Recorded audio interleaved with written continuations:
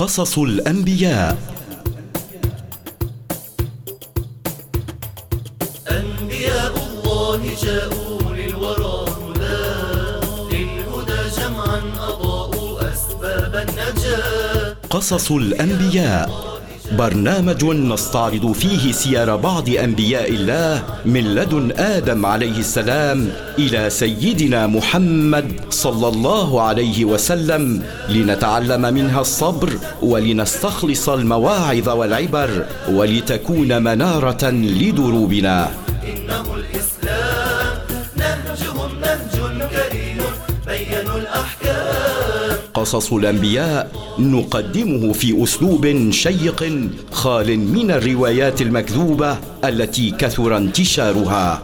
دينهم دين عظيم إنه الإسلام نهجهم نهج كريم بينوا الأحكام. بسم الله الرحمن الرحيم، والحمد لله رب العالمين، والصلاة والسلام على سيدنا ومولانا محمد الذي بعثه الله رحمة للعالمين. الشمس تشبهه والبدر يحكيه والدر يضحك والمرجان من فيه.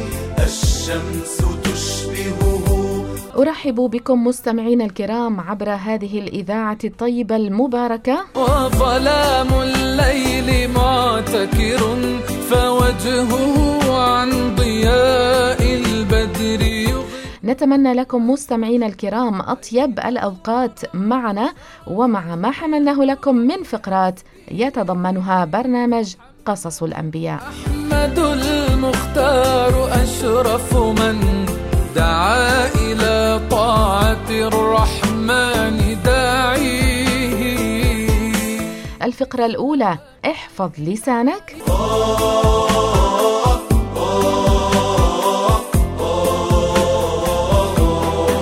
أما الفقرة الثانية فسنبدأ معكم اليوم ومع قصة نبي الله يوسف عليه السلام. منكم للصب ترويه. فالقلب يهواكم والقصد رؤيتكم والحب ناداكم والوجد يكويه. فالقلب يهواكم والقصد رؤيتكم. سنستعرض معكم هذه القصة خلال هذه الأسابيع ابتداء من اليوم حتى تنتهي قصة سيدنا يوسف عليه السلام. مولاي مسراك في أسري إنه قد ضاعت حقوق فمن ذا سوف يحميه. مولاي مسراك في أسري إنه قد ضاعت حقوق فمن ذا سوف يحميه. مولاي. هدفنا من قراءة هذه القصص عبر هذا المنبر الطيب الذي دائما ينقل إليكم الخير والمعرفة الإسلامية النقية والصافية، لنستخلص من هذه القصص ما ينير لنا دروبنا وحياتنا، وأيضا رغبتنا في تنقية هذه القصص من الروايات المكذوبة التي كثر انتشارها وتداولها. وفي بعضها أي في بعض هذه الروايات المكذوبة عن أنبياء الله ما يعارض المعتقد الإسلامي بالنسبة لما يجب للأنبياء والرسل من صفات وما يستحيل في حقهم من رذائل وسفاهات. نسأل الله عز وجل أن يوفقنا لما يحبه ويرضاه، وندعو الله عز وجل أن يرزقنا حسن الختام.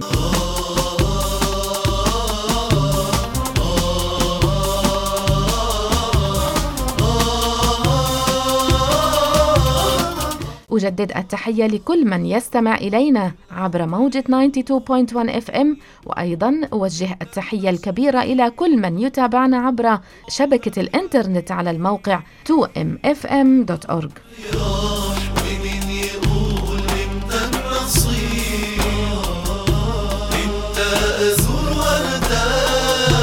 طه الحبيب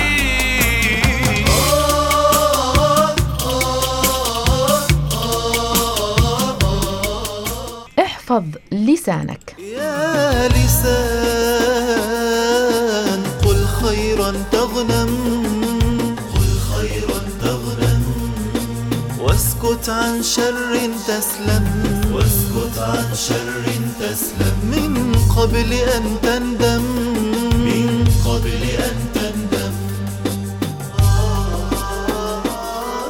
نذكركم بقول رسول الله صلى الله عليه وسلم: من صمت نجا.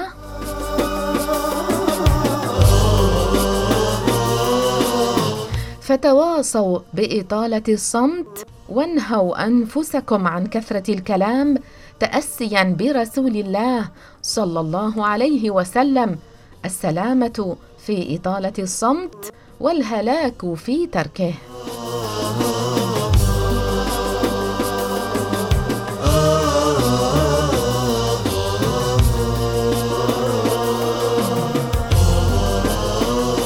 طول الصمت يعين على السلامة من مهالك الدنيا ومن مهالك الآخرة. يا لسان قل خيرا تغنم، قل خيرا تغنم، واسكت عن شر تسلم، واسكت عن شر تسلم، من قبل أن تندم، من قبل أن تندم. سنستعرض معكم اليوم 3 أقوال. القول الأول الذي يجب التحذير من قوله: قول بعض الناس: الله يحب الحلوين.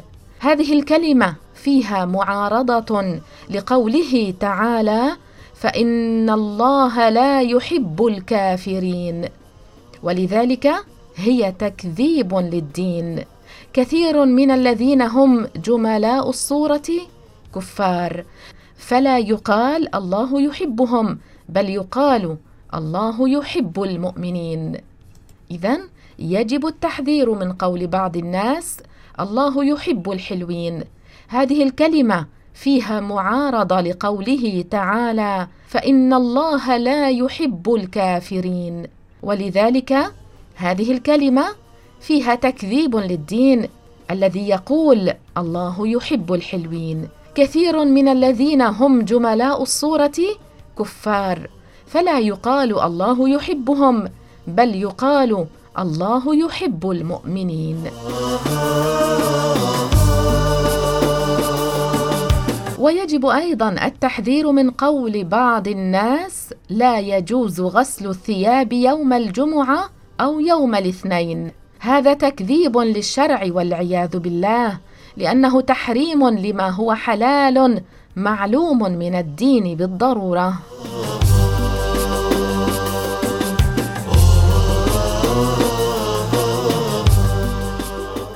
بعض الناس يحرمون ويحللون من دون دليل شرعي، فيجب الحذر من قول بعضهم: لا يجوز غسل الثياب يوم الجمعة أو يوم الاثنين.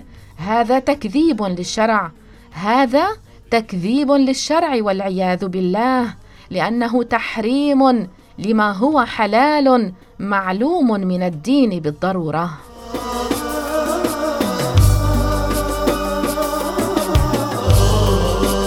وأيضا مما يقوله بعض الناس ويجب التحذير منه: لا يجوز قص الأظافر بالليل. هذا أيضا تكذيب للدين، لأن قص الأظافر إذا طالت مستحب إذا كان بالليل وإذا كان بالنهار.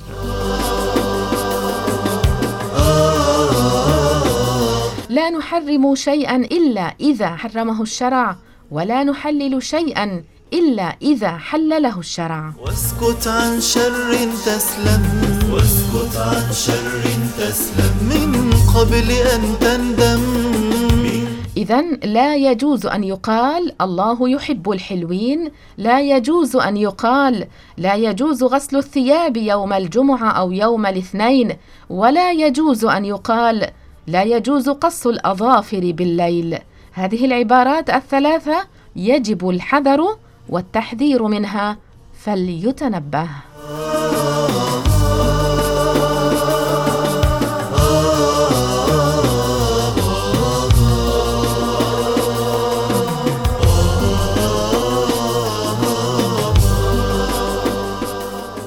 نقول كلمة قبل أن نختم وننهي معكم هذه الفقرة، أنه يجوز غسل الثياب يوم الجمعة أو يوم الاثنين، ويجوز قص الأظافر بالليل. يا لسان قل خيرا تغنم، قل خيرا تغنم، واسكت عن شر تسلم، واسكت عن شر تسلم، من قبل أن تندم، من قبل أن تندم.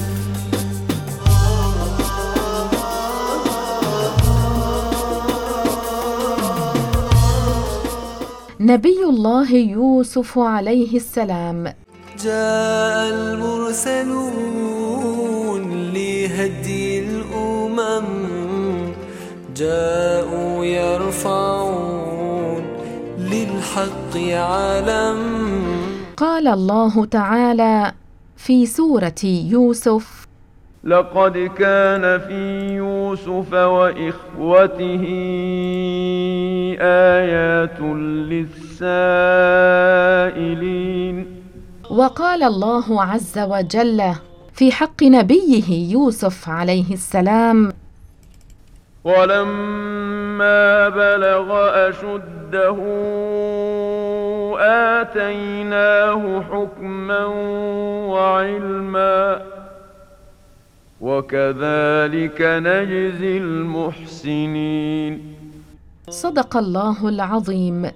نسبه عليه السلام هو يوسف بن نبي الله يعقوب إسرائيل بن إسحاق بن إبراهيم، وقد أعطي يوسف عليه السلام شطر الحسن، وقد أثنى الله عليه ووصفه بالعفة والنزاهة والصبر والاستقامة. كيف نلقى المعاني والعز المقيم في دار. أثنى الله عز وجل على نبي الله يوسف عليه السلام ووصفه بالعفة والنزاهة والصبر والاستقامة. قال عز وجل في سورة يوسف: كذلك لنصرف عنه السوء والفحشاء إنه من عبادنا المخلصين. صدق الله العظيم. كما أن سيدنا محمد عليه الصلاة والسلام أثنى على نبي الله يوسف بقوله: إن الكريم ابن الكريم ابن الكريم ابن الكريم يوسف بن يعقوب بن إسحاق بن إبراهيم. أما بالنسبة لعدد المرات التي ذكر بها في القرآن، فقد ذكر اسم يوسف عليه السلام في القرآن الكريم في 26 آية، منها 24 آية في سورة يوسف، وآية في الأنعام، وآية في سورة المؤمن أي سورة غافر. وهو من أشهر أنبياء بني إسرائيل نبي الله يوسف الذي أعطي شطر الحسن، هو من أشهر أنبياء بني إسرائيل. وقد ذكرت قصة سيدنا يوسف عليه السلام في سورة يوسف مفصلة، وفيها بيان لحياته ومحنته مع إخوته ومحنته مع امرأة العزيز، ودخوله السجن ودعوته فيه إلى الله عز وجل، ثم خروجه من السجن وتفسيره الرؤيا للملك، واستلامه لخزائن الأرض أي أرض مصر، ثم مجيء إخوته إلى مصر بسبب القحط وإبقاؤه لأخيه بنيامين عنده، ثم اجتماعه بأبيه وإخوته ودخولهم عليه وسجودهم له على وجه التحية والتعظيم، وكان ذلك جائزا في شريعتهم، إلى غير ذلك من إشارات دقيقة وعظات بالغة يستفاد بها من حياة هذا النبي الكريم. للخلاص في يوم المعاد. ماذا ورد عن إخوة سيدنا يوسف عليه السلام وعن الأسباط؟ إن حل العسير وعلى النفس هون فالكافي قدير تقدم أن يعقوب عليه السلام تزوج ابنتي خاله ليا وراحيل، وأنهما ولدتا له عددا من الأولاد. وليعلم أن الأسباط هم ذرية إخوة يوسف عليه السلام، وهم شعوب بني إسرائيل. كان يوجد فيهم أنبياء نزل عليهم الوحي، ولم يكن من أولاد يعقوب نبي غير يوسف عليه السلام، إلا أن هناك احتمالا أن يكون بنيامين نبيا. وأما ما ذهب البعض إليه من القول بنبوة إخوته فمردود، لأن النبوة لا تصح لإخوة يوسف الذين فعلوا تلك الأفاعيل الخسيسة، وهم من سوى بنيامين. فالأسباط الذين أنزل عليهم الوحي هم من نبئ من ذريتهم.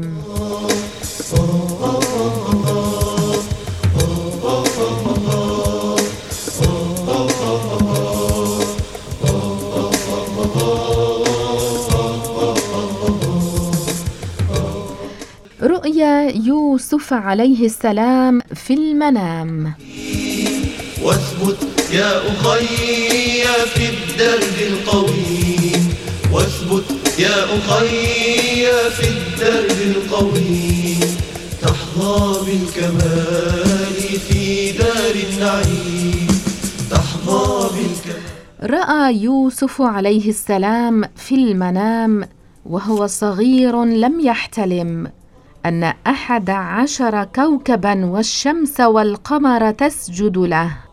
ماذا قال المفسرون؟ قال المفسرون: كانت الكواكب في التأويل إخوته، والشمس أمه، والقمر أباه. فقص يوسف عليه السلام هذه الرؤيا على أبيه. قيل كان عمره وقتئذ 12 سنة، فأشفق عليه أبوه يعقوب من حسد إخوته له. قال الله عز وجل إخباراً عن قول يعقوب عليه السلام: قال يا بني لا تقصص رؤياك على إخوتك فيكيدوا لك كيدا. طلب سيدنا يعقوب من ولده يوسف ألا يقصص رؤياه على إخوته كي لا يدبر حيلة لإهلاكه، لأن الشيطان للإنسان عدو مبين. ولقد علم يعقوب عليه السلام أنه سيكون لابنه يوسف شأن عظيم، وسينال رتبة عالية ورفعة سامية في الدنيا والآخرة. لذلك أمره بكتمان ما رأى في المنام، وألا يقصها على إخوته خوفا عليه من كيدهم وحسدهم.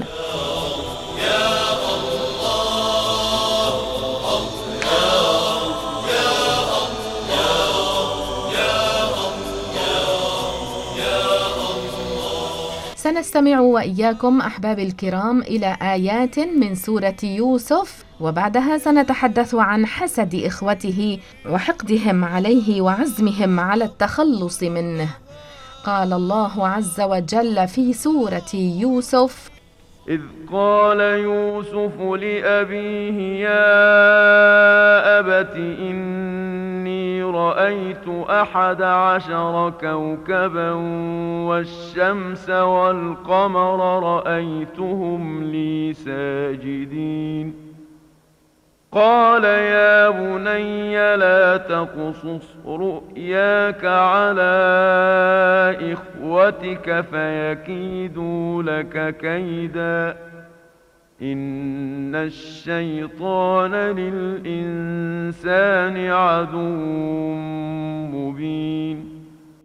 إذ قالوا ليوسف وأخوه أحب إلى أبينا منا ونحن عصبة إن أبانا لفي ضلال مبين اقتلوا يوسف أو اطرحوه أرضا يخل لكم وجه أبيكم وتكونوا من بعده قوما صالحين قال قائل منهم لا تقتلوا يوسف وألقوه في غيابة الجب يلتقطه بعض السيارة إن كنتم فاعلين قالوا يا أبانا ما لك لا تأمنا على يوسف وإنا له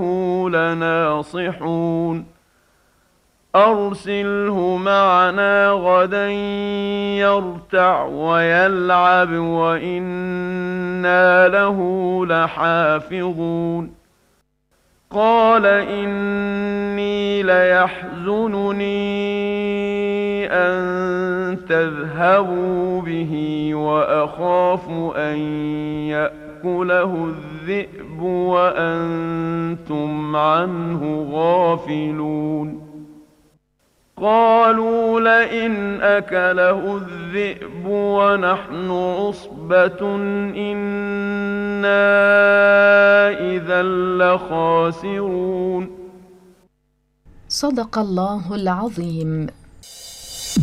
الله يا الله الله يا الله الله يا الله يا الله يا.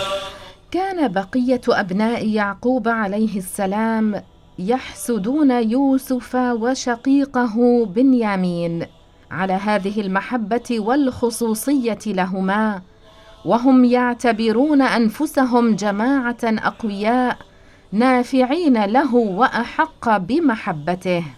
وازداد كره إخوته وحسدهم ليوسف، خاصة لما علموا بأمر رؤياه، لذلك تآمروا فيما بينهم على أن يفرقوا بينه وبين أبيه. تشاوروا فيما بينهم على قتل يوسف أو إبعاده إلى أرض لا يرجع منها ليخلو لهم وجه أبيهم، أي لتتمحض محبته لهم عن شغله بيوسف. وقالوا سنتوب بعد ذلك لنكون من الصالحين. ولكن قائلا منهم قيل هو أخوه يهوذا، وقيل غيره، قال لهم لا تقتلوا يوسف، وأمرهم أن يلقوه في قعر البئر فيلتقطه بعض المارة من المسافرين فيأخذونه وبذلك يتخلصون منه. الموت يا إنسان. إذن أمرهم يهوذا، أمر إخوته أن يلقوه في قعر البئر فيلتقطه بعض المارة من المسافرين فيأخذونه وبذلك يتخلصون منه. وأخذ عليهم العهد، أخذ عليهم أخوهم يهوذا العهود أنهم لا يقتلونه، فأجمعوا عند ذلك على أن يدخلوا على يعقوب ويكلموه في إرسال يوسف معهم إلى البرية ليلعب معهم ويأكل. لذلك دخلوا على أبيهم وطلبوا منه أن يسمح لهم باصطحاب يوسف إلى الصحراء، وتعهدوا له أن يحافظوا عليه. أرضي الغفار صليت في الأسحار. كان يعقوب عليه السلام قد خطر له ما يضمره بنوه لأخيهم يوسف، وكان يعز عليه أن يذهبوا به لأنه كان يخشى عليه منهم. لذلك أراد يعقوب أن يثنيهم عن هذا الأمر بقوله: قال إني ليحزنني أن تذهبوا به وأخاف أن يأكله الذئب وأنتم عنه غافلون. هو كان يتخوف على يوسف من عدوانهم أكثر مما يتخوف عليه عدوان الذئب، ولكنهم كانوا بارعين في الدهاء. قال الله عز وجل في سورة يوسف: قالوا لئن أكله الذئب ونحن عصبة إنا إذا لخاسرون. أي لئن أكله الذئب ونحن جماعة كثيرون نكون إذن عاجزين هالكين. اقرأ القرآن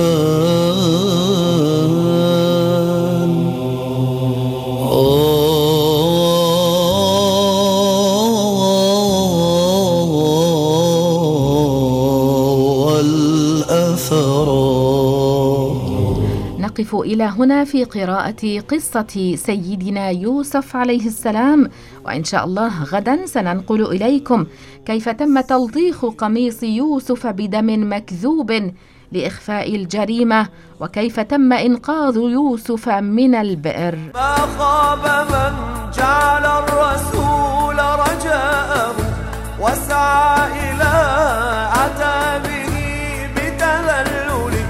طه حبيب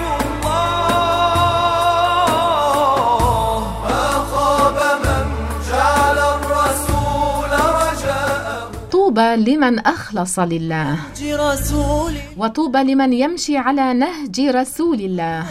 العاقب الممجد يحظى منا بتهانينا. نور المساجد يا سنا الأنوار. أوصيكم ونفسي بالإكثار من ذكر الله، بالإكثار من الاستغفار للمؤمنين والمؤمنات. نظرت لحال أهل النار والجنات احظى النجاة إذا مضى.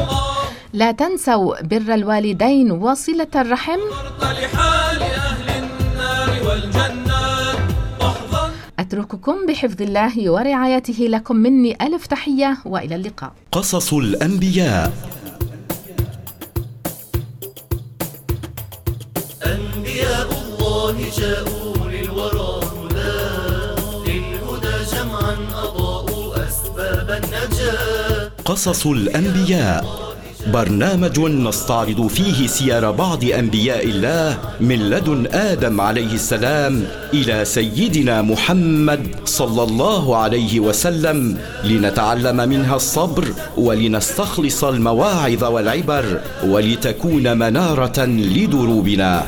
إنه الإسلام نهجهم نهج كريم بينوا الأحكام. قصص الأنبياء نقدمه في أسلوب شيق خال من الروايات المكذوبة التي كثر انتشارها.